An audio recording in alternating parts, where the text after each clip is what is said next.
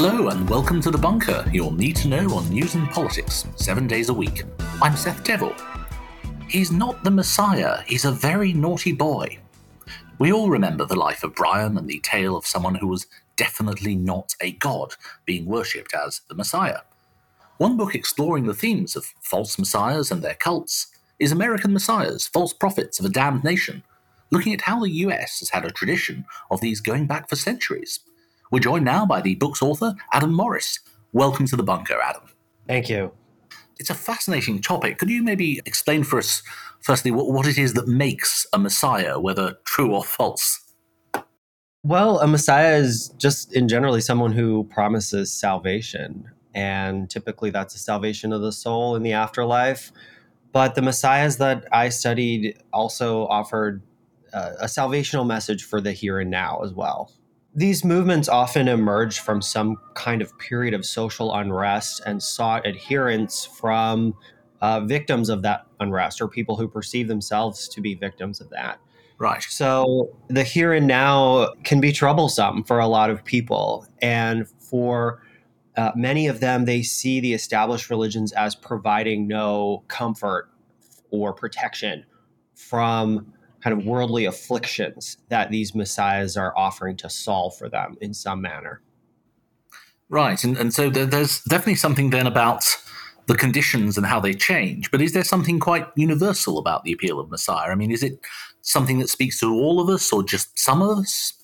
I think it's pretty universal. There's a reason this has been happening for thousands of years. I think there's a human impulse to perceive the world as a dangerous place. And we seek protection in groups. And one of the things that these messianic leaders do is they form groups that revolve around themselves. And they typically don't gain mass followings, but sometimes they achieve a surprising degree of success and make a lasting imprint on the historical record of a nation, a religion, or a people. What are the kinds of people who are drawn towards these groups or these Messiah views? Typically, there are people who are feeling left out of a prevailing social order. The messiahs that I looked at most closely, of course, are in the American context, so really limited to the last 275 years. And they are left out of the American social order, which, of course, revolves around capitalism, obviously, but ever since the birth of the nation has had an economic imperative undertone and structure. So the adherence to the movements that I was studying, yes, they're all left out of that order in some way and respond to a message of opposition to it. So, for example, Father Divine was one of the principal characters that I looked at in my study. He was what those of us today would call a middle-aged black man, and he led a group of interracial followers who all felt that the prevailing social order surrounding race in America was unfair and causing them to be excluded from society. And I mean, I suppose it's quite a universal, the idea of there being left behind people. You know, if you go back to the Middle Ages, if you go back to ancient history.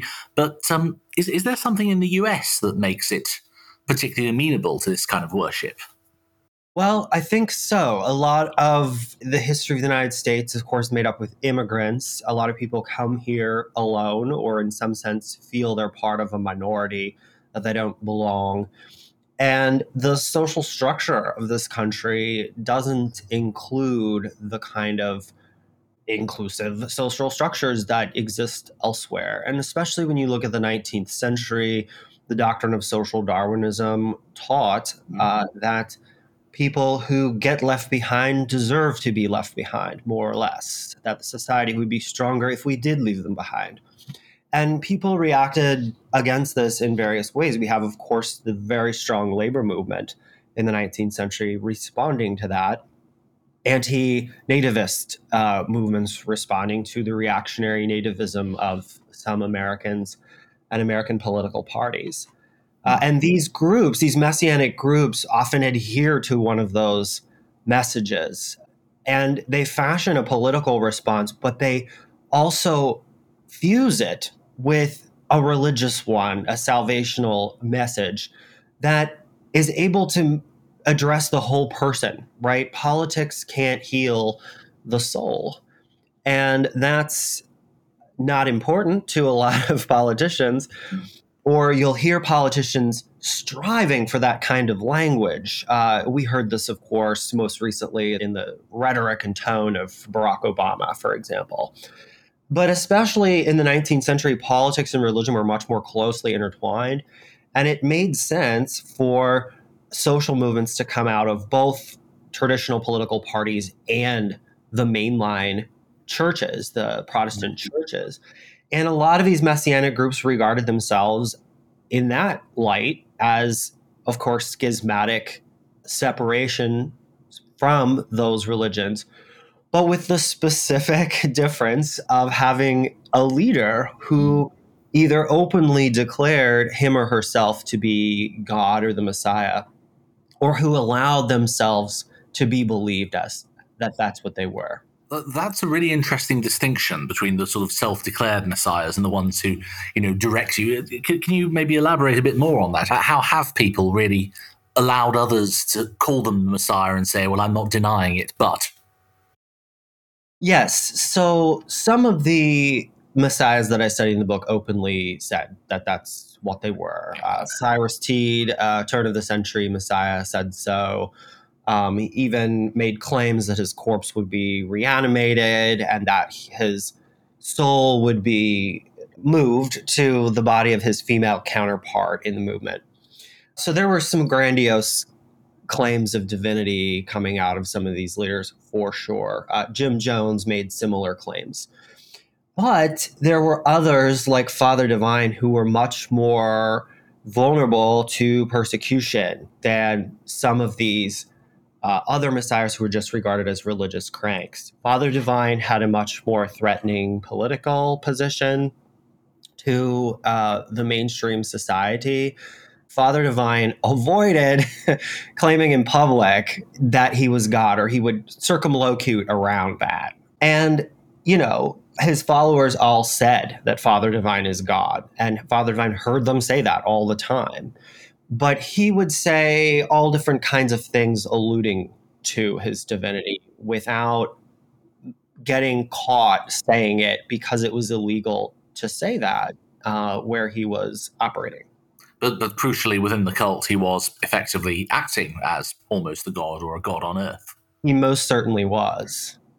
You flesh out the idea that America is sort of fertile ground for this, this combination of the atomistic view of individuals and also of religion and so many religions. But there's also something you sort of flag up in the book, the idea that there's something almost anti-American, or at least anti the typical American dream about these cults. The way that they structure themselves as a sort of communistic society, I think, is the sort of language you sort of touch on. Is that right? That's right. So the quintessentially American aspect is the entrepreneurialism that you see here of spinning up your own schism against the mainline churches, going out and looking for adherents, finding ways to make them satisfied and remain with the group. That's a very American endeavor. You could call that capitalistic. You could call it just marketing. So what's ironic about these movements in America is they often latched onto some passages from the book of Acts that suggest that the first followers of the apostles lived communistically. There's a couple verses that these messiahs cite repeatedly. And each of the groups that I study, these American messiahs formed communistic or quasi-communistic societies where people lived communally, they gave all of their earnings back to the movement or worked directly for it. They all often promoted celibacy as a means of population control, right? It's easier to maintain a commune that has able-bodied adults than one with lots of children and elderly people. People's Temple, the Jim Jones, kind of veered off that track eventually, but did preach celibacy as well. And, you know, a message of celibacy is already kind of anti-American. Like population growth has always underwritten the strength of the American economy. But they had more stern critiques of American capitalism and imperialism. Cyrus Teed, who I've already mentioned, uh, openly criticized the types of exploitation of labor that he saw in the late 19th century, as well as the oppression of women. So, as a result, he had a large working class following that did a lot of the labor, ironically, in the group. And then a lot of ladies of society or middle class women who felt there was no place for them or who were dissatisfied with the very few options they had, especially as regards education. So that went against the grain of the way society was organized at that time. And as I've already alluded to, so did Father Divine's plans for his, they called them heavens at first, but they were extensions of the original peace mission. So people living interracially and communistically was not the way American society was organized in the 1930s and 40s, as you know. And it went against all of the de jure and de facto methods of segregation that existed across the country.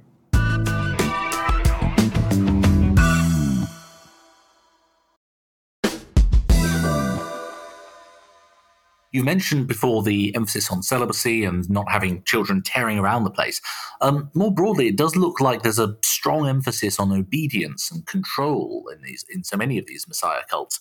Why do you think that recurs so much? Well, wouldn't there have to be if you know the religion is promulgating a whole new set of rules that directly or indirectly oppose what people were raised to believe? Obedience to the leader is of huge importance, but there's also a mutually reinforced obedience in any communistic endeavor where surveillance and control is distributed throughout the membership of the organization. And you see that in these groups. There's a lot of tattletales and people striving to be in the inner circle, right? And to do that, they are helping the leader to enforce whatever social code they've invented for the group. You mentioned the term communistic and how some of the characteristics of the cult can be seen in these ways.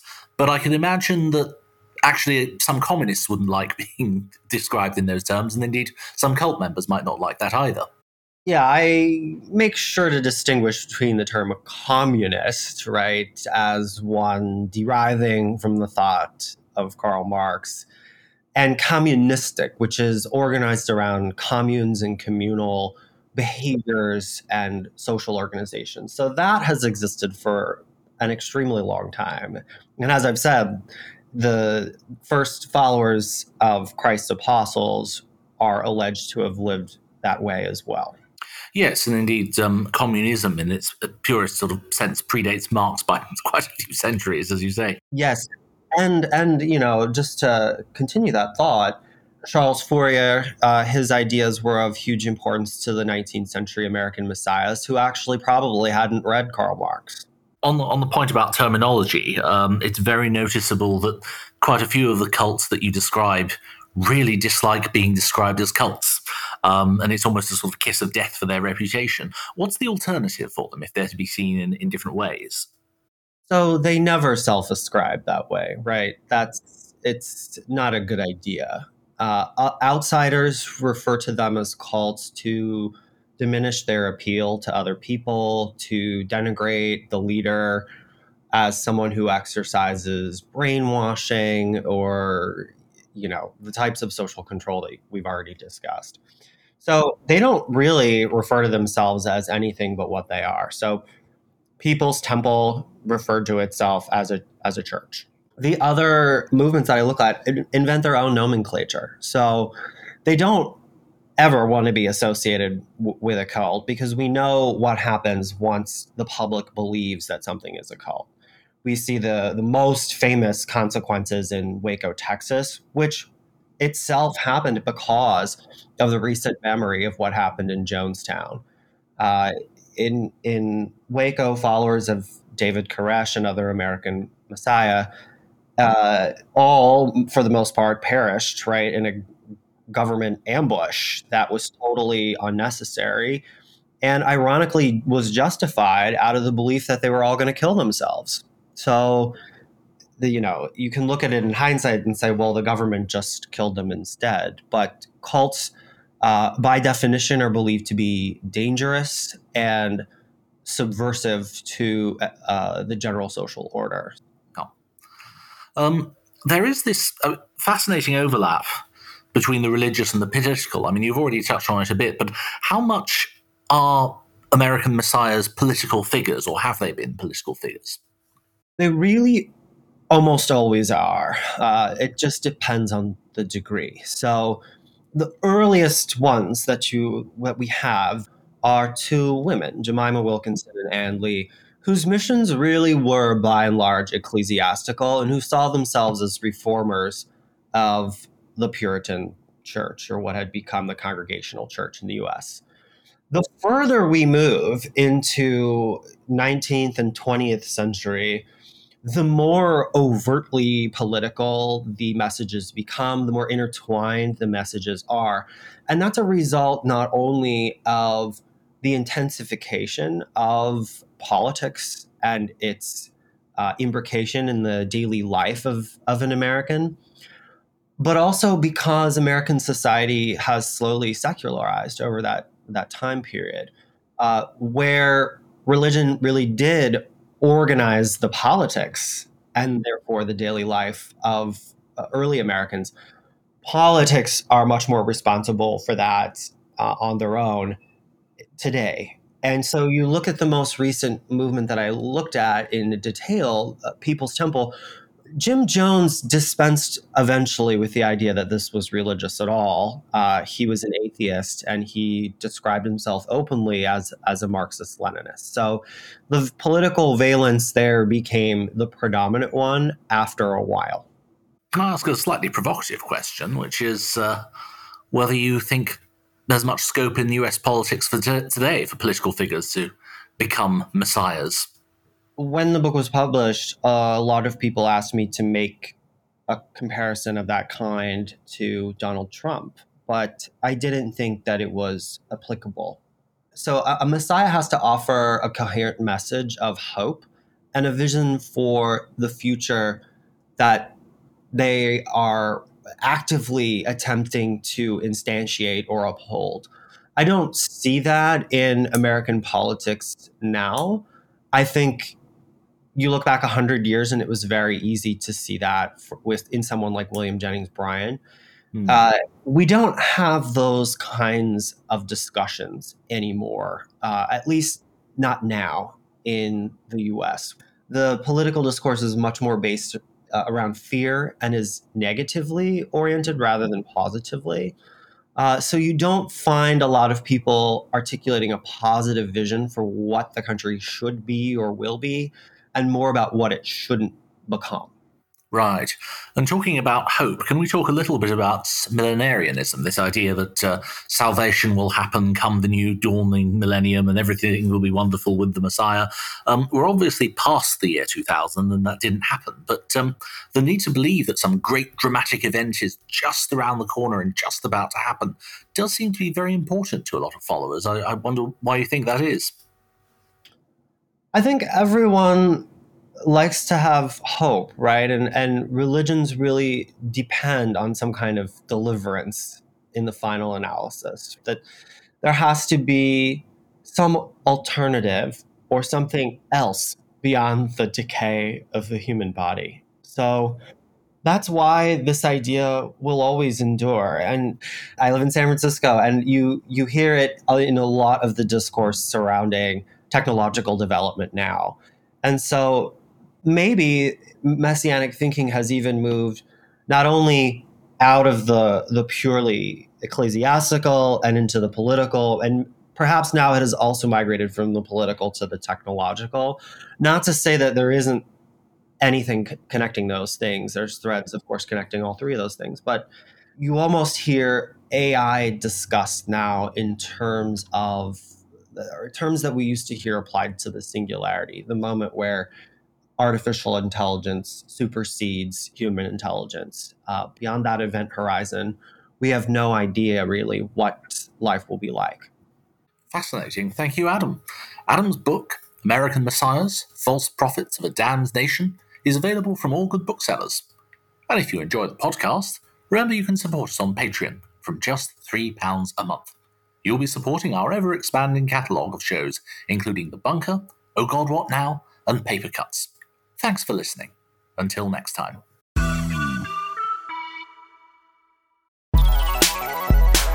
Hello, I'm Ros Taylor with news of Oh God, What Now, the politics podcast that's never going to leave its voter ID at home. On Friday's show, it's 6 months until the US election and Donald Trump is stuck sitting on trial in a New York courthouse. Is he bulletproof, or can Joe Biden turn around the polls?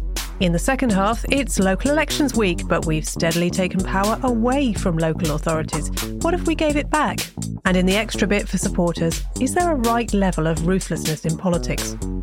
That's Oh God, What Now? With me, Ros Taylor, Raphael Behr, Hannah Fern, guest Nikki McCann Ramirez, out now, wherever you get your podcasts.